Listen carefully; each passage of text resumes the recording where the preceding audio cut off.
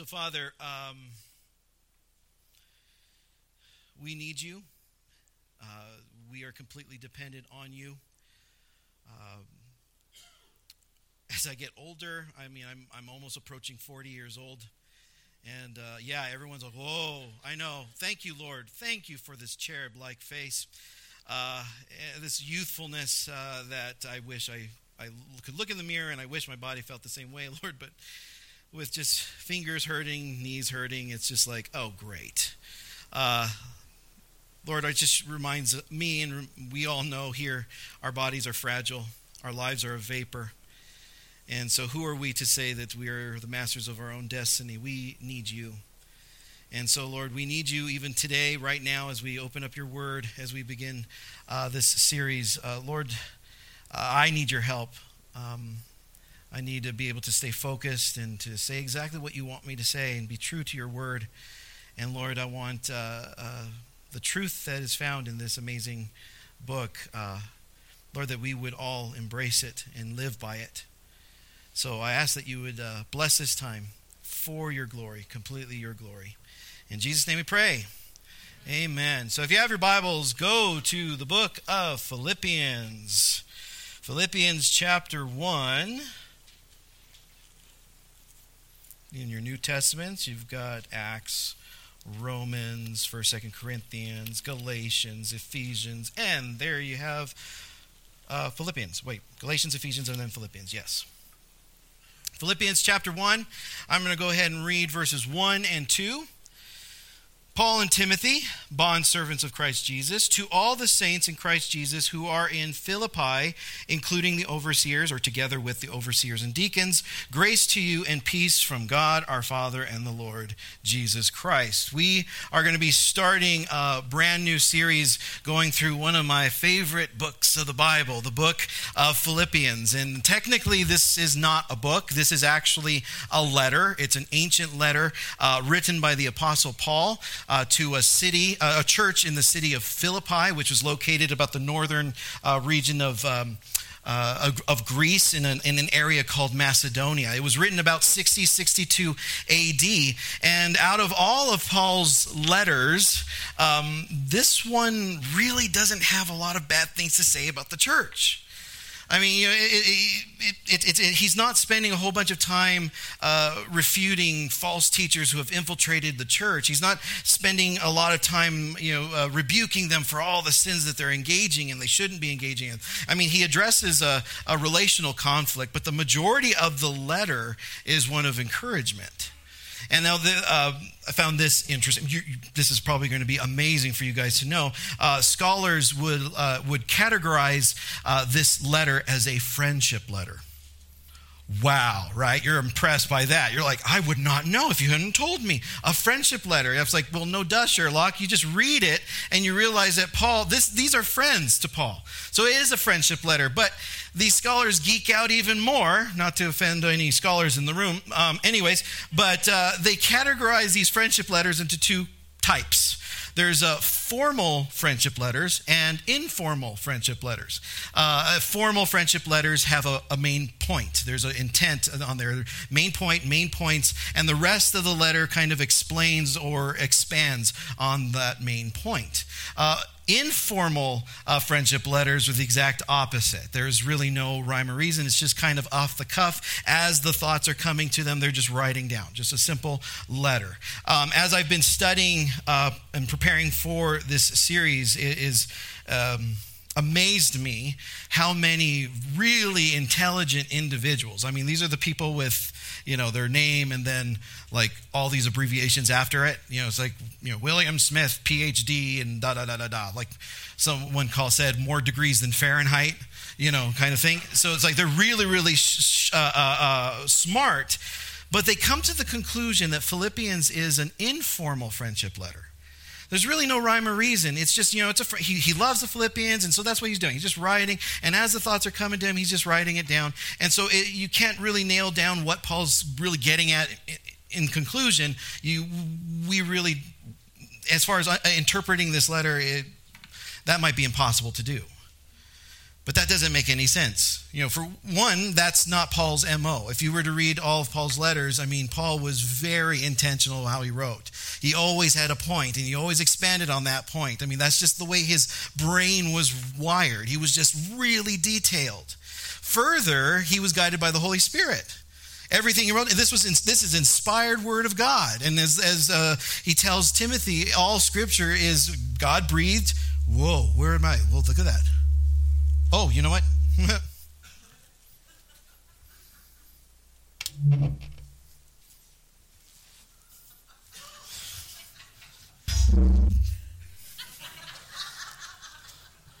I got the holy water right here. Hold on, everybody. Power of Christ compels you. Well, hopefully that doesn't happen again. But no, this is God's word. Is that where I'm at? This is inspired by God. This is inspired by God, which means it is profitable for us. We can understand what Paul's getting at. Why would God preserve this letter if we couldn't understand it? And just by a simple observation, if we read chapter 1 and we get to verse 27, so go ahead and go there, 27, we find the main purpose or the main point, the thesis statement of the entire letter. He says here, only conduct yourselves in a manner worthy of the gospel of Christ, so that whether I come and see you or remain absent, I will hear about you that you are standing firm in one spirit, with one mind, striving together for the faith of the gospel, and in no way alarmed by your opponents, which is a sign of destruction for them, but of salvation for you, and this too from God. When he says conduct yourselves, he's using the Greek word politeuomai, which literally translates as to be a citizen. Later on in the letter, he's going to say that as Christians, we are citizens of heaven. Another way of saying this, we are citizens of God's kingdom. And as citizens of God's kingdom, we are commanded to live our life in such a way that is appropriate or fitting for those who actually say they follow Jesus. That's what Paul's getting at. And he's going to take the rest of the letter to explain how this looks. And so in chapter 2, he says, if you're a citizen of the kingdom, it means following the example of Christ. In chapter 3, it means valuing Jesus above all other things. In chapter 4, it's about being a people of prayer and being content. And splattered throughout the whole letter is this theme of joy. Citizens of God's kingdom are a joyful people.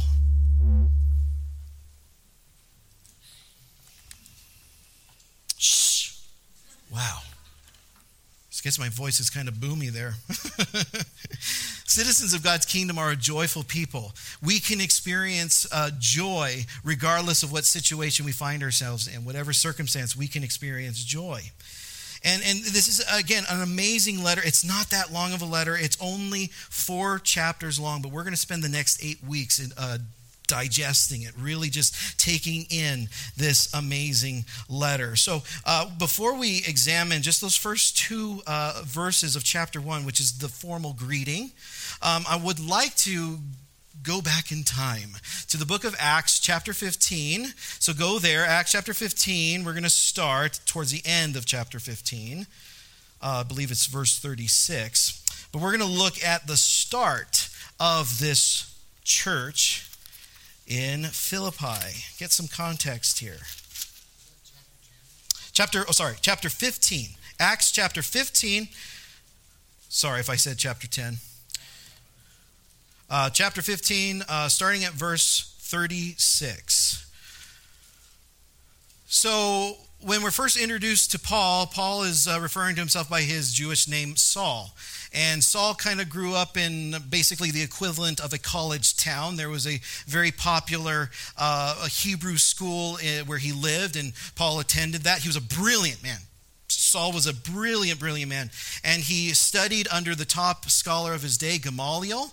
And when he graduated, he eventually became a Pharisee, a religious leader. And he was absolutely passionate about following the law of Moses and following the Jewish traditions. He was so passionate that anyone or anything that came against his world that he was living by, he violently opposed. And so you have these men and women starting to follow this Galilean by the name of Jesus.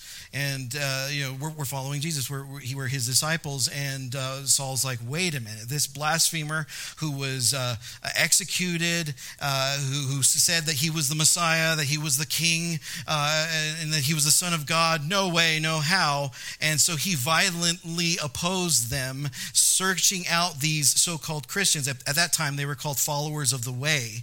And he was finding them and putting them into prison. Eventually, Jesus, the risen Jesus, miraculously reveals himself to Saul, and his life is changed. Completely changed. And eventually he starts going by his Roman name, Paul.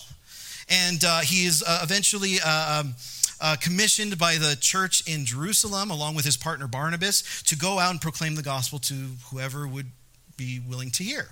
And so that's what they do. They go out and they first start in the synagogues, because that's where there's some common ground there. You know, the Hebrews believe in the Creator Yahweh. They believe in the Hebrew Scriptures. And so Barnabas and Paul would reason with them, kind of showing them how these Hebrew Scriptures pointed to the fulfillment in Jesus, and that Jesus is the Messiah that they've been waiting for. And then afterwards, they would go out into the marketplaces and throughout the towns and proclaim the gospel. And not only were Jews coming to the faith in Christ, but also Gentiles were coming to faith. You got, Romans, Greeks, Ethiopians, they're all coming to faith. And the question arose, should these Gentiles be required to follow the law of Moses in order to be saved?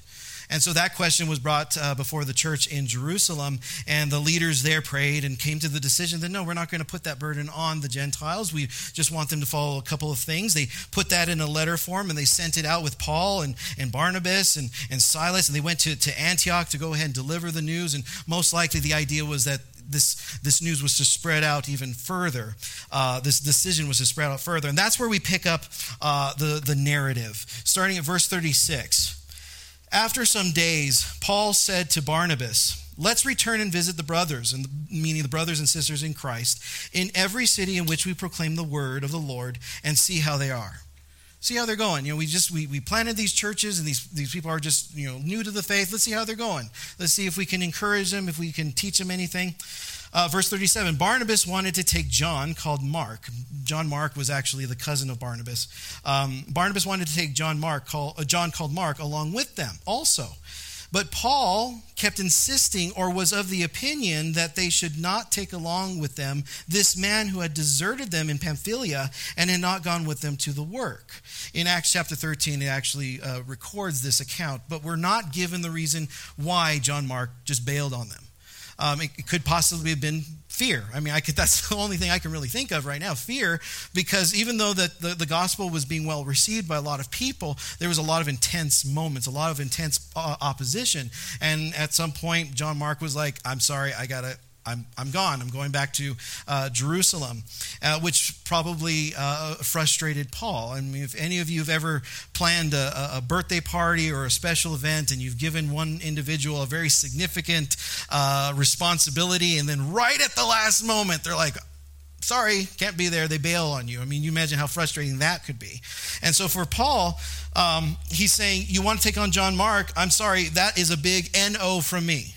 We're not going to do that. Not going to do that." Verse 39, now it turned into such a sharp disagreement. So this wasn't just, "Oh, I disagree with you, Barnabas."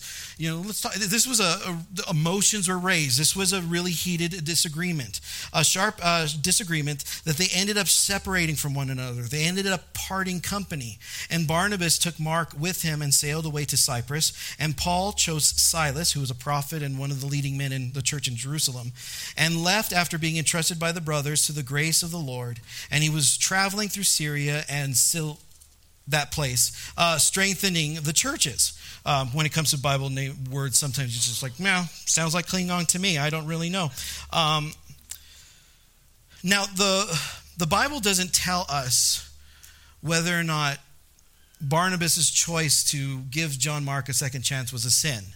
Nor does it tell us that Paul's decision to not take John Mark along with them was a sin. It's just simply telling us what happened. It was two individuals who had really strong convictions. They were opposite of each other, and they just decided that they weren't going to serve in ministry together, which is a sad thing.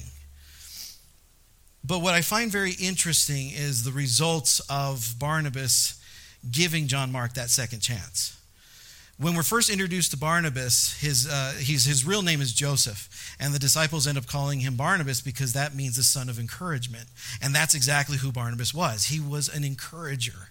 In fact, when Paul first came to Christ, he was trying to, fellowship with the believers, but the believers were like, hey, wait a minute, we know who you are.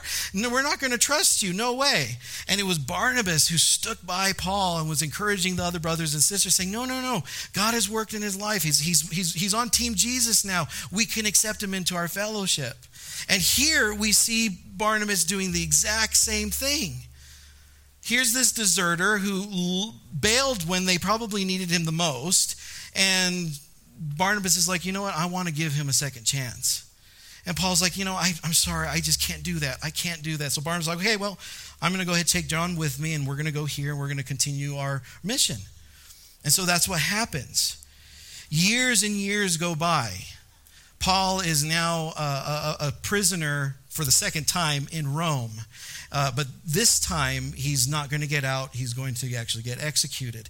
And he's writing a letter to one of his dear friends, Timothy. Go to 2 Timothy. Keep your finger in Acts, but go to 2 Timothy chapter 4. 2 Timothy chapter 4.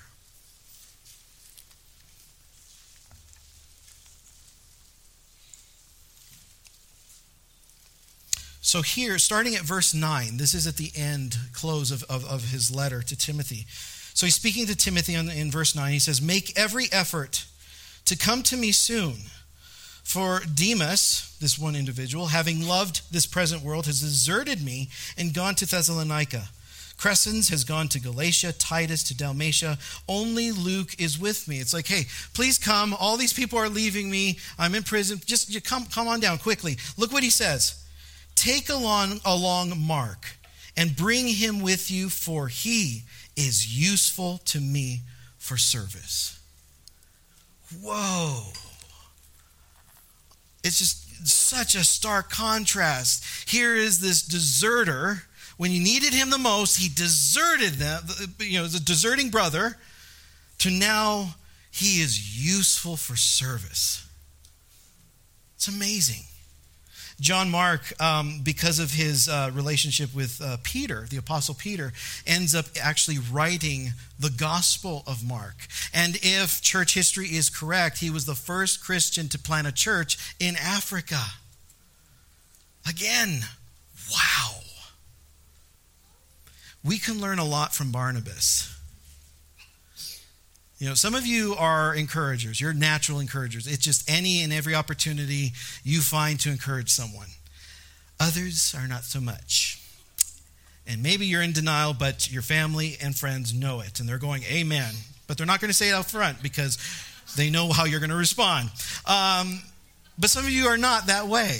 Maybe you're just more side on the critical side. You're more on correcting. And not to say none of those things are evil in and of themselves, but that's all you do. That's all you do. As human beings, the way God designed us, we're emotional beings. And yes, unfortunately, sometimes we focus too much on those emotions and those emotions go haywire. But we're still emotional beings regardless. That's how God wired us, made us. And each one of us carries along with us this emotional bank account. And when someone criticizes us or corrects us, which happens, that's like a withdrawal from that bank account. But when someone comes along and encourages us, that's like a deposit into that bank account.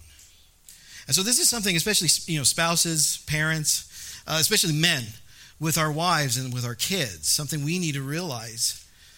If we're constantly just criticizing our spouse, correcting our spouse, criticizing our kids, correcting, that's all we're doing. We're just withdrawal. Pretty soon there's nothing left in their account and we've just beaten them down. What we need to do is we need to learn from Barnabas, and we need to intentionally be frequently making those deposits of encouragement into their life. So much so that when the time does come to correct and critique, because that happens, when the time comes to do that, there's enough in their account to receive that correction. It won't beat them down. In fact, it'll build them up. Again, we can learn a lot from Barnabas. Encouragement goes a long way. Look what it did for John Mark. For some of you, you're thinking, we can't hide from the excuse, well, that's just not who I am. I'm just not wired that way, tough noogies or whatever. You can't hide behind that. That's really, truly, that's just a lazy response. What you're saying is that encouragement doesn't come naturally to me, so I don't want to work at it. That's laziness. The Bible has a lot to say about that, but well, that's another sermon. We can't hide behind that. We need to learn from Barnabas and be an encourager. It can go a long way. God uses it in such a powerful way. So when we get to chapter 16, Paul and the Silas, they go to Lystra and they encounter a young man named Timothy who's a believer, is really, for his age, he's a very mature Christian. And they invite him to join them on their missionary journey. And skip down to chapter 16, verse 6. Of Acts. We're back in Acts.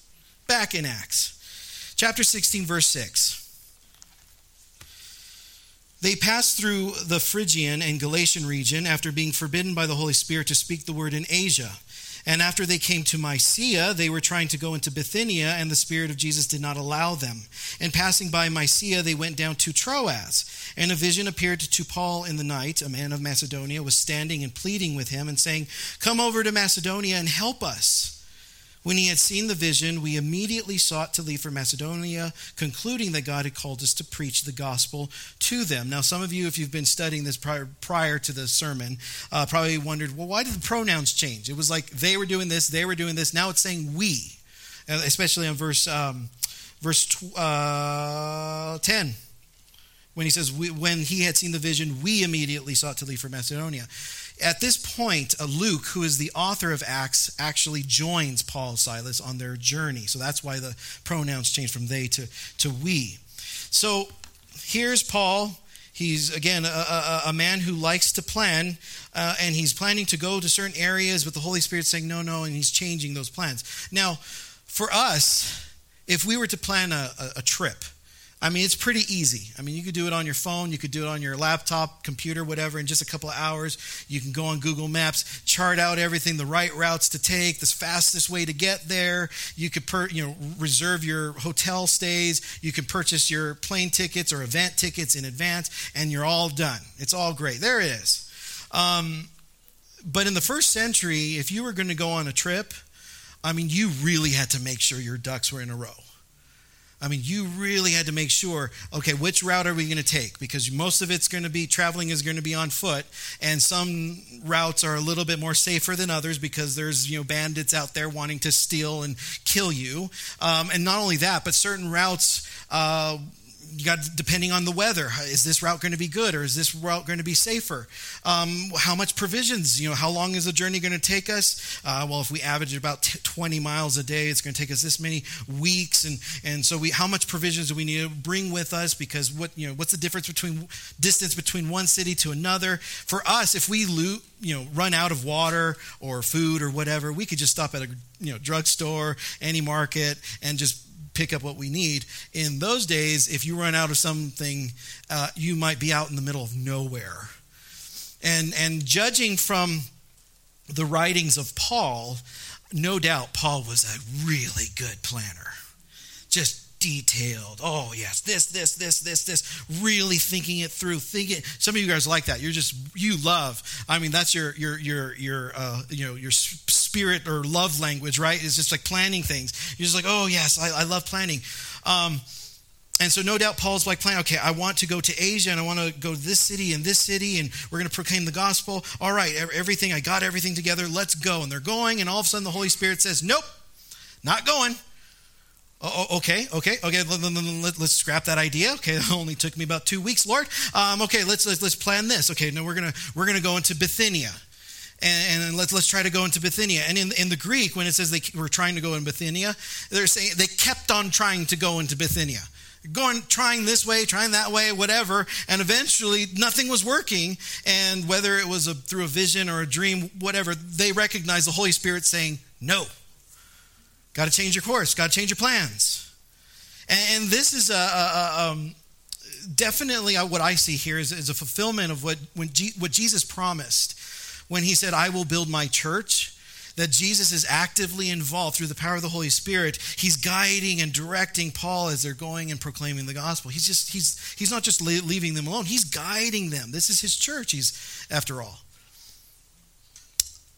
Further, it expands on the truth that Proverbs says when it says a man plans out his plans his way, but the Lord establishes his steps. It's like if we are intentionally wanting to follow God and allow him to guide us and direct us, we should not be surprised if he changes our plans.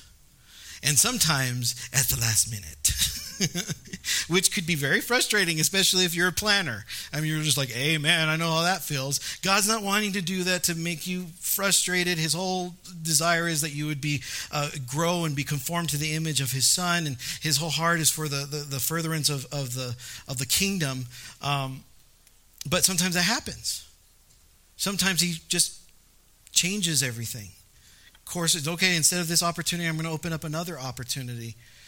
You know, for some people, they'll say, I really want to know what the will of God is. How do I find out what the will of God is for my life? Well, if you read the beginning portion of Romans chapter 12, he says, do not be conformed to the pattern of this world. Don't allow yourself to be pushed into the mold of this world. Instead, be transformed, or allow yourself to be transformed by the renewing of your mind.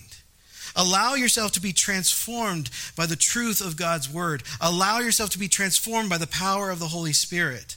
Allow yourself to be guided by the Holy Spirit. Paul says in Ephesians, don't be drunk with wine because that leads you to do stuff you shouldn't be doing. Instead, be filled. Allow yourself to be filled with the Spirit. In Galatians, he says, walk in step with the Spirit. Be filled with the Spirit and allow him to guide you and direct you, and be open to the opportunity that, or the reality that he might change your plans. You're not called to just sit on your hands and just wait for God's will to just fall into your lap. It's not supposed to do that. God has already given you work to do. So go do it. And if you are intentional about letting the Holy Spirit guide you and direct you, guess what? He's going to reveal his plans. So just go. Do. Don't just sit down and go, what's going to do? Just do it. Holy Spirit's guiding you and directing you. Paul was that way. No doubt there might have been some frustrations like, oh, really? Changing plans here? But all right, I'm going to follow you. I'm going to follow you. And it always led to a good thing. Let's see here. We are picking up at verse 11. So after setting sail from Troas, we ran a straight course to Samothrace, and on the following day to Neapolis, and from there to Philippi, which is a leading city in the district of Macedonia, a Roman colony, and we were spending some days in the city. So the city of Philippi was originally established by the father of Alexander the Great. And eventually it became under Roman rule. And years go by, Julius Caesar is assassinated by Brutus and Cassius. And Brutus and Cassius flee Rome along with a whole bunch of Roman soldiers who were, I guess, for the cause of Brutus and Cassius. And there was a battle that took place near the city of Philippi. And Octavian, later known as Augustus, he was the adopted son of Julius Caesar, and Mark Antony pursued Brutus and Cassius. And so they went and they were battling it out. And citizens from the city of Philippi came to the aid of Octavian and Mark Antony, and the battle was won. And as a result of their devotion to the empire and to the Caesar, the city of Philippi was granted the coveted title of Roman colony, which basically meant those who lived in the city were assimilated and became Roman citizens. If they had any kids, those kids automatically became Roman citizens, which meant they received a number of perks. One of them was they're able to buy and sell land, something no one else could do. They were excused from paying certain taxes, which was a good thing. And not only that, but if there was any legal issues, they had some legal protection because they're a Roman citizen. It was a kind of a title, like I'm a Roman citizen. In fact, Philippi ended up getting the nickname Little Rome, because they loved Rome so much. They designed all their architecture to look like Rome. The clothing was what you would see people in Rome wear. The language, they mainly spoke Latin in the city. Their money was all Roman coins. I mean, even though it wasn't actually in Rome, that city of Philippi was Rome through and through. And so here Paul goes to this city, saying it's a leading city in the district. Leading city meant it was pretty important of a city. It wasn't really that large of a city, but right next to the city was a road, a paved road that used to be used for soldiers, military to use. But when that was done, it became a trade route. And so you had all these different cities kind of coming in and purchasing and selling in the city of Philippi. So it was a great place for Paul to start spreading the gospel there, because then it's going to, take off. So he stops here in the city of Philippi, verse 13. And on the Sabbath day, we went out the gate to a riverside where we were thinking that there was a place of prayer. And we sat down and began speaking to the women who had assembled. It takes about 10 Jewish men to form a synagogue. If there was no synagogue, usually people would worship outside the city gates if there was a river, because they can use that water for ceremonial purposes. Here, not only was there no 10 men to do a synagogue, it doesn't even look like there were men. Here, it just says here, Paul was sitting down, and Paul and Silas were talking to the women who had assembled. Now, some of the rabbis during Paul's time would say it is better to burn the law than to preach it to a woman. Ooh, yeah, I knew I was going to get a response on that one. It was like, oh, that's not how it works with Jesus. Jesus knows every person needs to hear the gospel, the good news. Everyone needs to be saved. And so Paul, Silas, and Timothy, they're talking to these women. Verse 14, and a woman named Lydia was listening. She was a seller of purple fabrics from the city of Thyatira and a worshiper of God. So she was not an actual Jew, but she was a God-fearer. The Lord opened her heart to respond to the things spoken by Paul. Again, this is a further fulfillment of the promise that Jesus made to his disciples when he said, when I leave, I'm going to send the Holy Spirit, and the Holy Spirit is going to convict people of their need for a Savior. Here, Lydia is hearing the gospel of Jesus Christ, and the Holy Spirit's working in her and is convicting her of her need for a Savior. So she responds. This woman, Lydia, she was a seller of purple fabrics, which probably most likely meant she was very wealthy, because purple fabric was very expensive, because the process to make that purple dye was like ridiculous. It was crushing these like shells and all this other kind of stuff, and a lot of rich individuals would purchase this purple fabric. So she responds to the gospel, verse 15. Now, when she and her household had been baptized, so not only did she respond to the gospel, but her whole household, which might have even included the servants, responded to the gospel. When they had been baptized, she urged us, saying, if you have judged me to be faithful to the Lord, come into my house and stay. And she prevailed upon us. She kept on insisting, and finally they were like, okay, fine, we'll stay with you. Verse 16, it happened that we were going to the place of prayer. A slave woman who had a spirit of divination met us, who was bringing great profit to her masters by fortune telling. She followed Paul and us and cried out repeatedly, saying, these men are bondservants of the Most High God, who are proclaiming to you a way of salvation. Now, technically, what the demon is saying through the slave woman is not wrong, right? Paul and Silas and Timothy, they are servants of the Most High, and they are proclaiming the way of salvation. But this might have, again, the Bible's not really clear, but it could have been like in a mocking way. Also, if the slave girl's shouting it all over the place, in that context, the Most High God would refer to Zeus, and the way to salvation would be allegiance to Caesar. So whatever reason, Paul was like perturbed here. Now, she continued doing this for many days, but Paul was greatly annoyed, and he turned and said to the Spirit, I command you in the name of Jesus Christ to come out of her. And it came out at that very moment. But when her masters saw that their hope of profit was suddenly gone, they seized Paul and Silas and dragged them into the marketplace before the authorities. And when they had brought them to the chief magistrates, they said, "These men, Jews as they are causing our city trouble, and they are proclaiming customs that are not lawful for us to accept or to practice, since we are Romans." The crowd joined in an attack against them, and the chief magistrates tore their robes off them and proceeded to order them to be beaten with rods. And when they had struck them with many blows, they threw them into prison, commanding the jailer to guard them securely. So everything that just happened after the slave girl incident is completely, in Roman law, illegal. Because Paul and Silas are actually Roman citizens. And as Roman citizens, they have the perks of a trial before they get punished. Well, again, the Bible doesn't really tell us why Paul and Silas didn't reveal that yet. Maybe maybe they wanted to not say anything right now, or maybe it was just things happened so fast that they didn't have a chance to say it. Whatever, they were struck, they were beaten, and then they were put in prison. And it said, verse 24, and he, referring to the jailer, the guard, having received such a command to guard them securely, threw them into the inner prison and fastened their feet to the stocks. So not only are they at the prison, but they're in the inner prison, which is like the high, security area. I mean, it's just guys, proclaiming Christ, but they're put into the stocks. Their feet are put into the stocks. And the way the stocks were designed, it was not designed to be comfortable. In most cases, it was designed to torture you, to literally keep you in a position that was so awkward that your body would start cramping up. And so you couldn't even rest, you couldn't even sleep.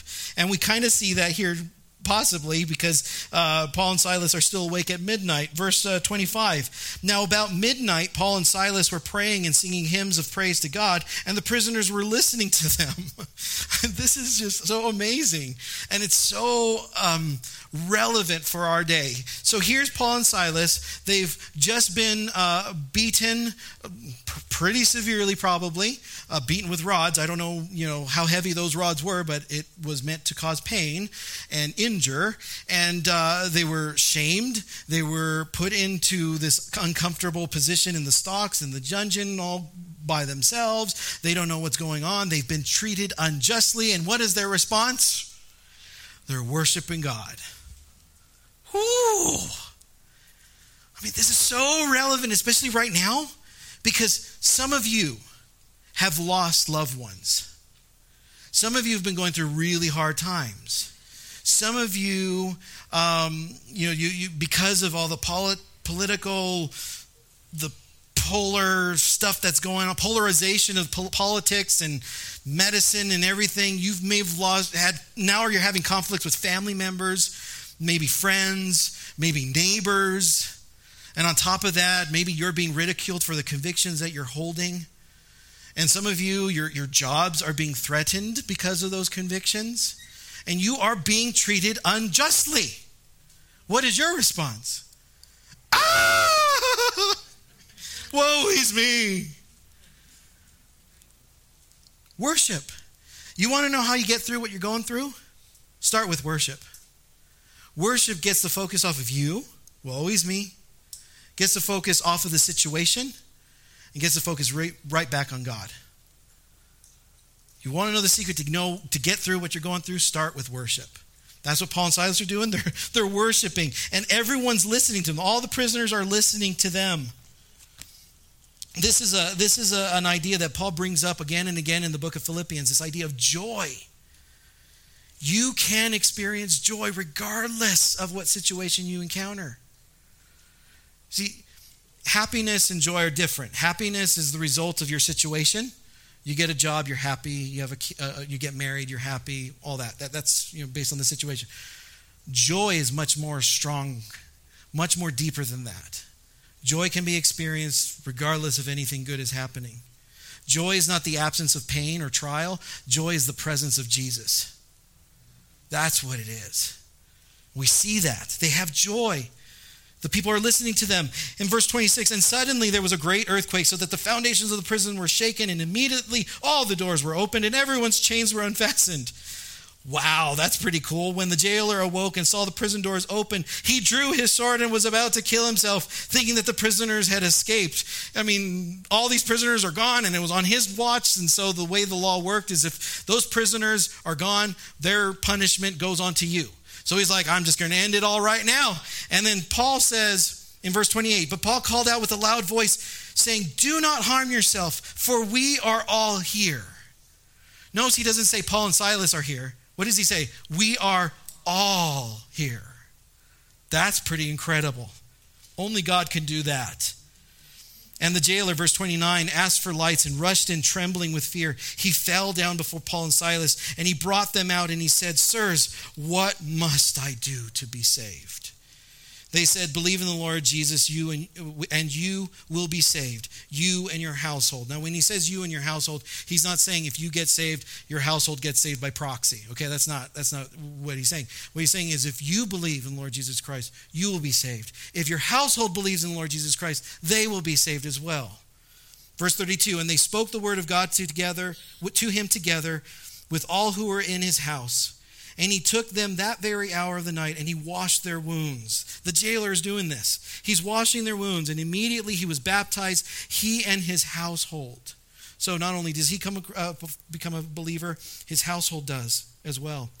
And he brought them into his house and set food before them, and was overjoyed since he had become a believer in God together with his whole household. Skip down to verse 40. They left the prison and entered the house of Lydia. And when they saw the brothers and the sisters in Christ there, they encouraged them and they departed. That is the start of the church in Philippi. When I was in college, there was a really popular church planting conference that was happening. And because I was a student at Biola, I was granted free access, or whatever you call it, free ticket, free admission. And so I was attending the conferences and listening.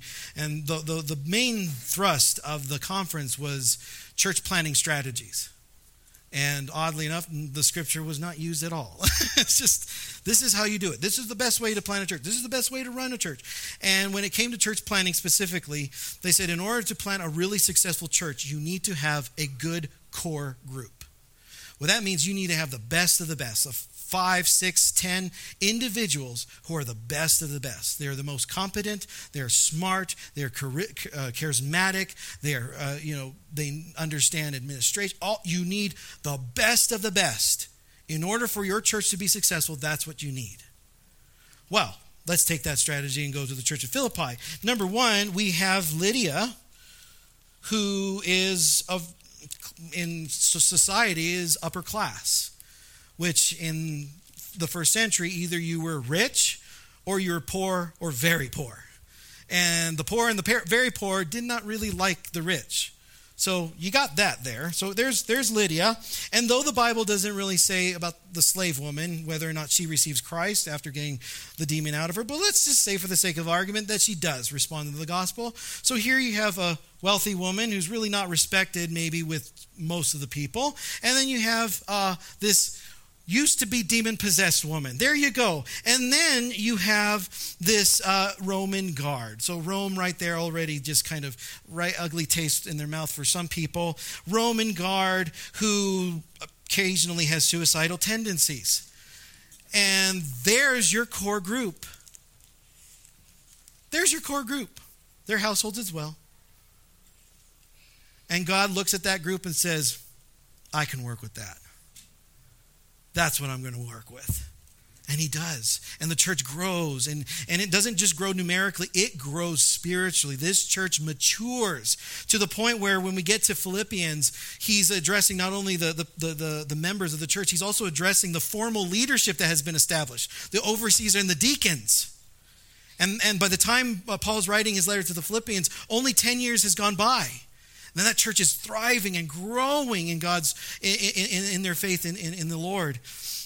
So much so that years and years after Paul is already dead, around 130, 140 AD, a pastor by the name of Polycarp, who used to be a disciple of the Apostle John, is writing a letter to different churches, and he's listing Philippi as an example. He's like, you want to know what a mature church looks like?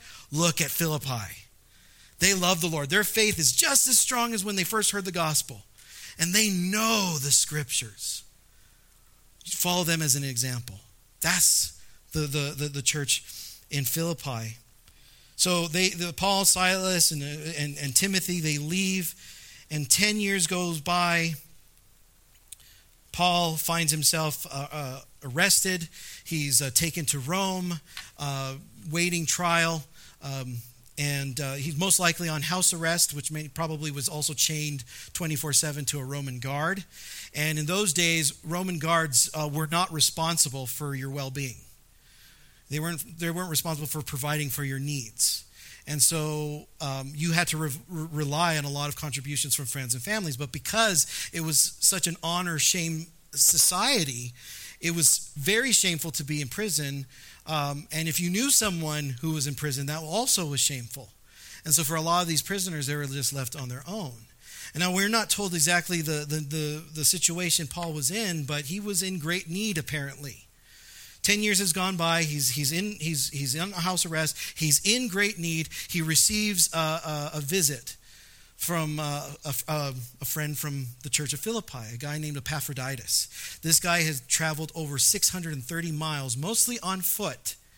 And he's gotten sick because of the trip. He's almost going to die, but he's there to deliver a contribution from a church that already is not really a very wealthy church, but a contribution that meets the needs of Paul. And Paul is just so overjoyed. He's so overwhelmed. And he writes this letter. And he's just wanting to express his appreciation, his affection for them, and encourage them. And so we get to chapter 1 of Philippians, verses 1 and 2. We're just going to look at the greeting right here. It says, Paul and Timothy. Paul is the author of the letter to the Philippians, but Timothy is kind of like the co-sender. You know, Timothy knows the people personally in Philippi because he was there right when it started. It says, Paul and Timothy, look how he describes themselves. Paul and Timothy, bondservants of Christ Jesus. The word there for bondservants is the Greek word doulos, which can literally be translated slave. Not a lot of translations will actually put that word there, slave, because of its negative connotations with, American slavery and all that. But in the first century, over half of the population in Rome were slaves. And slavery, you weren't a slave based on your racial profile or whatever. If you were poor and you wanted to get out of poverty, you could sell yourself into slavery. If you were needing to pay off a debt, you would sell yourself into slavery to pay off that debt. If you were conquered by another kingdom, you would be brought in as a slave. If you were born to slave parents, you were automatically made a slave. For the Greeks, being a slave, the Greek philosophers, being a slave was like the lowest of the low. It was frowned upon. That's a yucky title. You would not want to attach yourself. Paul and Timothy are like, no, we're slaves. For the Romans, they were a little bit different. They actually encouraged the entire empire, not just the Roman citizens, but everybody, to view themselves as slaves to the empire. That they were owned by the Roman Empire. Their master was Caesar, and so their job was to do what their empire called them to do. A slave was legally owned by someone. That's basically if you want to know a technical definition, that's what a slave is. Slave is someone who is legally owned by another individual. And so here Paul and Timothy are saying, we are slaves, we are owned by Jesus Christ. We don't do anything on our own. We do everything that Christ Jesus tells us to do. We are his servants, his slaves. Then he says, to all the saints in Christ Jesus who are in Philippi, including the overseers and deacons. I want to first look at that phrase, in Christ, because that is one of Paul's favorite phrases to say in all Scripture. Just in Christ. You're in Christ. If you're a follower of Jesus, you are in Christ. That is a mark of your identity. It's who you are. If you've chosen to place your faith in Jesus Christ, you are now in Christ, which means your past no longer defines you. What people have done to you no longer defines you. What you do as a job no longer defines you. Who people say you are no longer defines you. You are now in Christ. In the letter to the Colossians, Paul says your life is hidden in Christ. Jesus, when he was making the promise of bringing sending the Holy Spirit after he left the earth, he was telling the disciples, when the Holy Spirit comes, I will be in you and you will be in me. And you're like scratching your head, huh? Or as the British people go, what? Sorry, no British people here. Maybe we're watching, what? But anyways. So what does that look like? What does it look like to be in Christ? And I've shared this before, but it's probably one of my favorite pictures of what it looks like to be in Christ. Not perfect, but see, I have a microphone and I have a little picture here. So I'm going to place the microphone in the picture. Now, if I were to tell you to focus on the picture, you can see the picture, but you can't help but also see the microphone, right? If I told you to focus on the microphone, you could see the microphone, but you can't help but also see the picture that it's in, right? When we're in Christ, when God looks at us, he sees Jesus. It's the same way when God looks at Jesus, he sees you. That's what it means to be in Christ. It's this close relationship that we have. That is our identity as followers of Christ. And as a result of that identity, we are now, as Paul says, saints. Notice he doesn't say to some of the saints in Philippi. He says, no, to all the saints in Philippi. If you are in Christ, you are a follower of Jesus, you're in Christ, you are a saint. I found this interesting. The way to become a saint, according to the Roman Catholic Church. Number one, there's 10 steps, okay? How to be a saint. Number one, and this is very oversimplified, but anyways, number one, you got to be Catholic. That makes sense. There we go. Number two, you got to die. Any volunteers? Number three, a local devotion grows around your memory, okay? Number four, your life is investigated. See, were you really a good person? Were you really the type of person these people are saying you are? Number five, your local bishop sends your case to the Vatican. Number six, you pray for a miracle. Number seven, the Vatican validates the miracle. I don't know how that works, but hey, there you go. Number eight, the Vatican declares you blessed. Number nine, another miracle is prayed for. And then finally, number 10, you are a saint. That is how to become a saint according to the Roman Catholic Church. What does it mean to be, how do you become a saint for King Jesus? Just like Paul's told the Roman jailer, believe in the Lord Jesus Christ and you will be saved.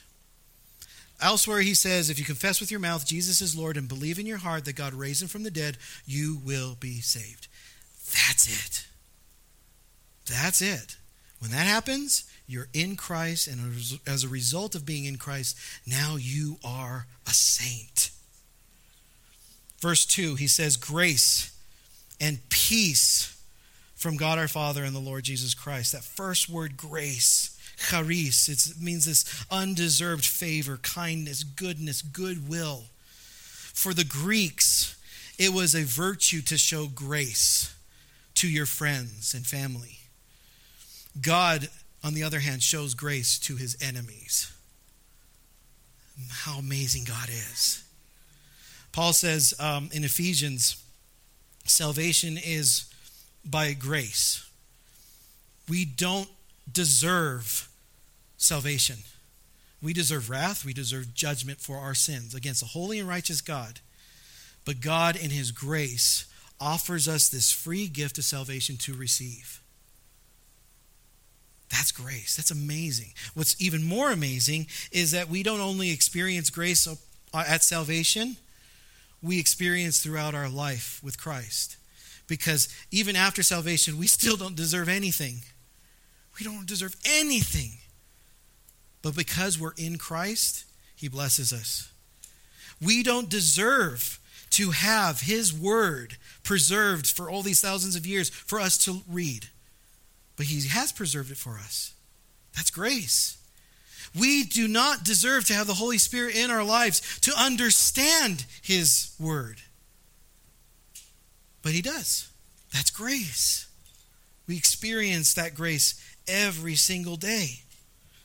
He says, grace and to you and peace, the Greek word eirene, which means tranquility, freedom from worry, harmony. It's the idea of everything the way it's supposed to be.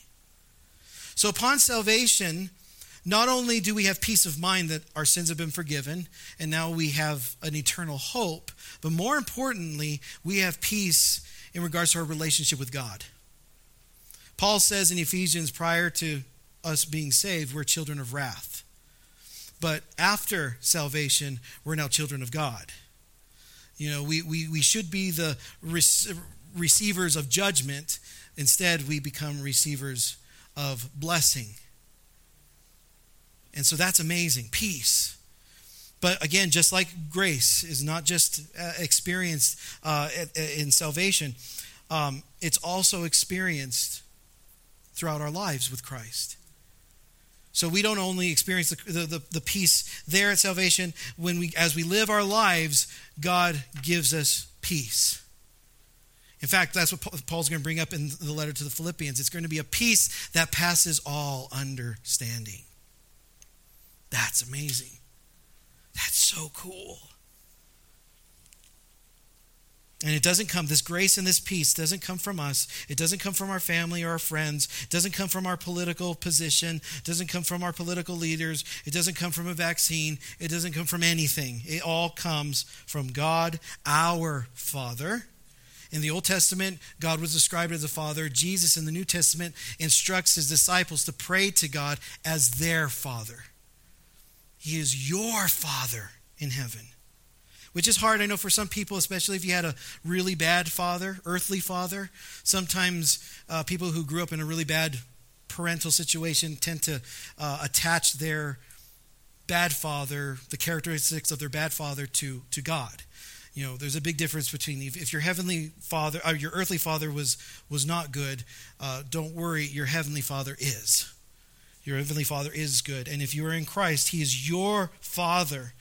He says, and Lord Jesus Christ. The word Lord there in Rome, that was a word, that was a title that was only to be ascribed to Caesar. Caesar was Lord. That meant he was the guy in charge. But for us, God is the one in charge. Our King Jesus is the one in charge.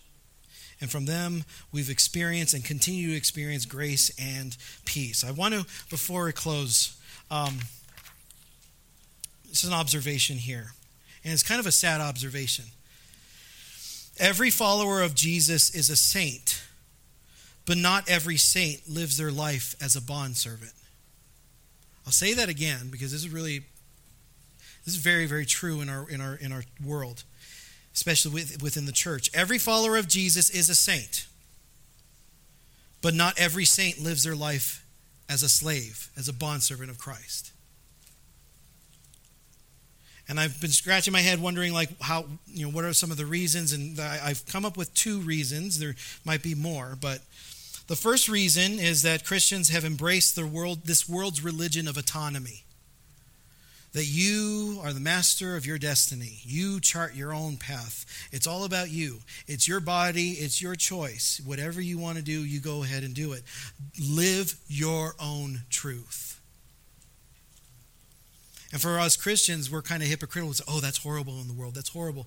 And yet, how do we live? It might be, oh, yes, my life is completely submitted to God. But when it comes to financial decisions, it's like, okay, wait a minute, God, I'm sorry. That's my place. That's what my job. You know, when it comes to maybe a hidden sin.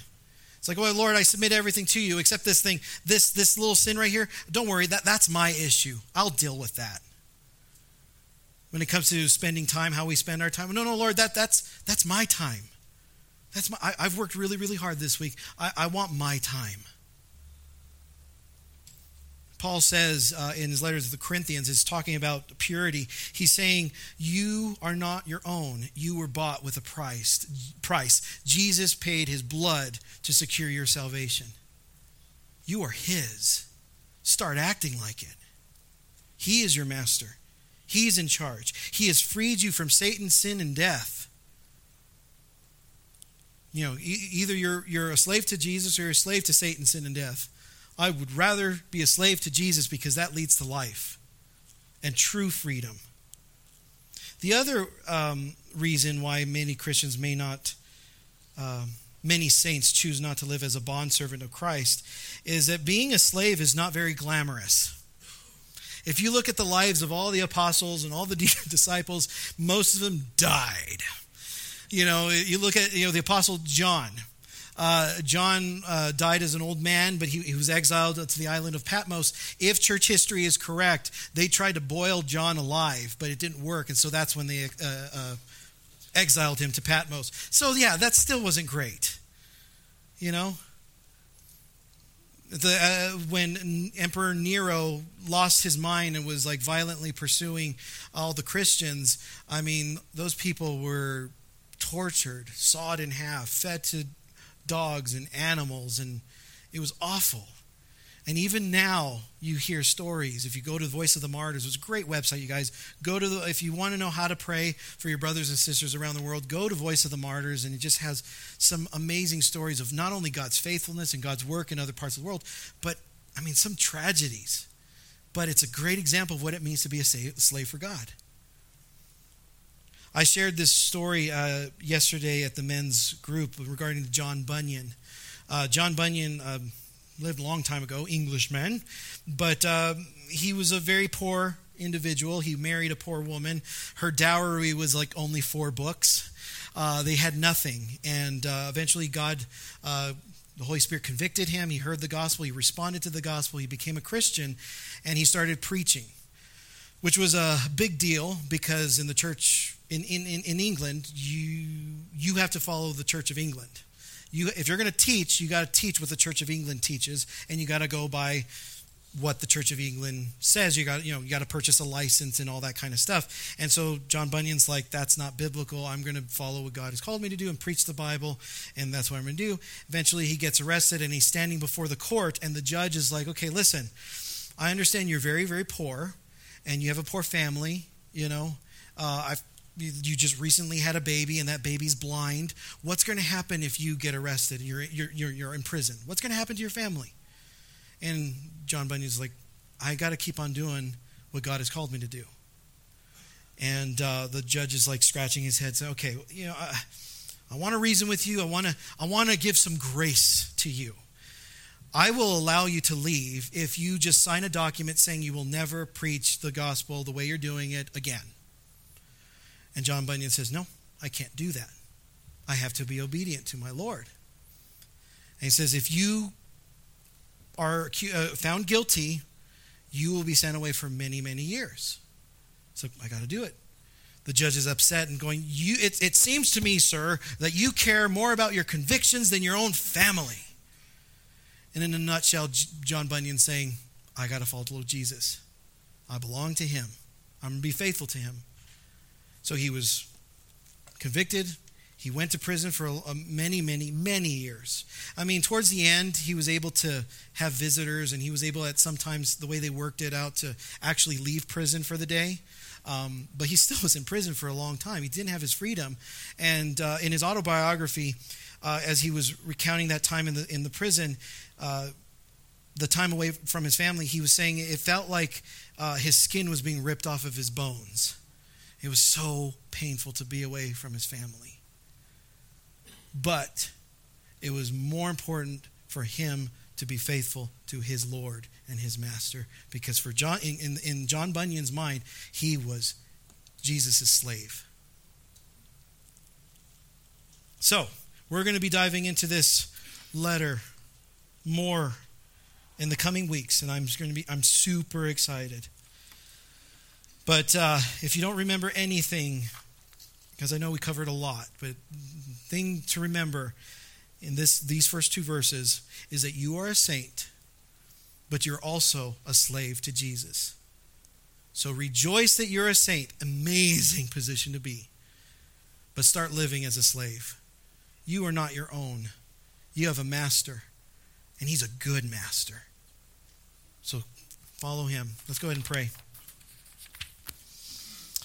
Father, we thank you again for your word. Thank you for the faithfulness of Paul and Silas and Timothy and all the apostles who remained faithful to you, who remained sensitive to the leading of your Spirit, who boldly proclaimed your gospel truth. And it's because of their work, Lord. I mean, Philippians, many commentators say, was the first church in Europe. And because of that, it spread all the way to where now we benefit from it. So, Lord, again, thank you. Thank you for building your church. Thank you, Lord, for the privilege of being in Christ. Thank you for the amazing position of a saint. But Lord, we are also your servants, your slaves, your bondservants, and may we live as such. May we not be conformed to this world anymore. May we be transformed, follow you, no matter what the cost, no matter what people say. We thank you so much. In Jesus' name we pray. Amen.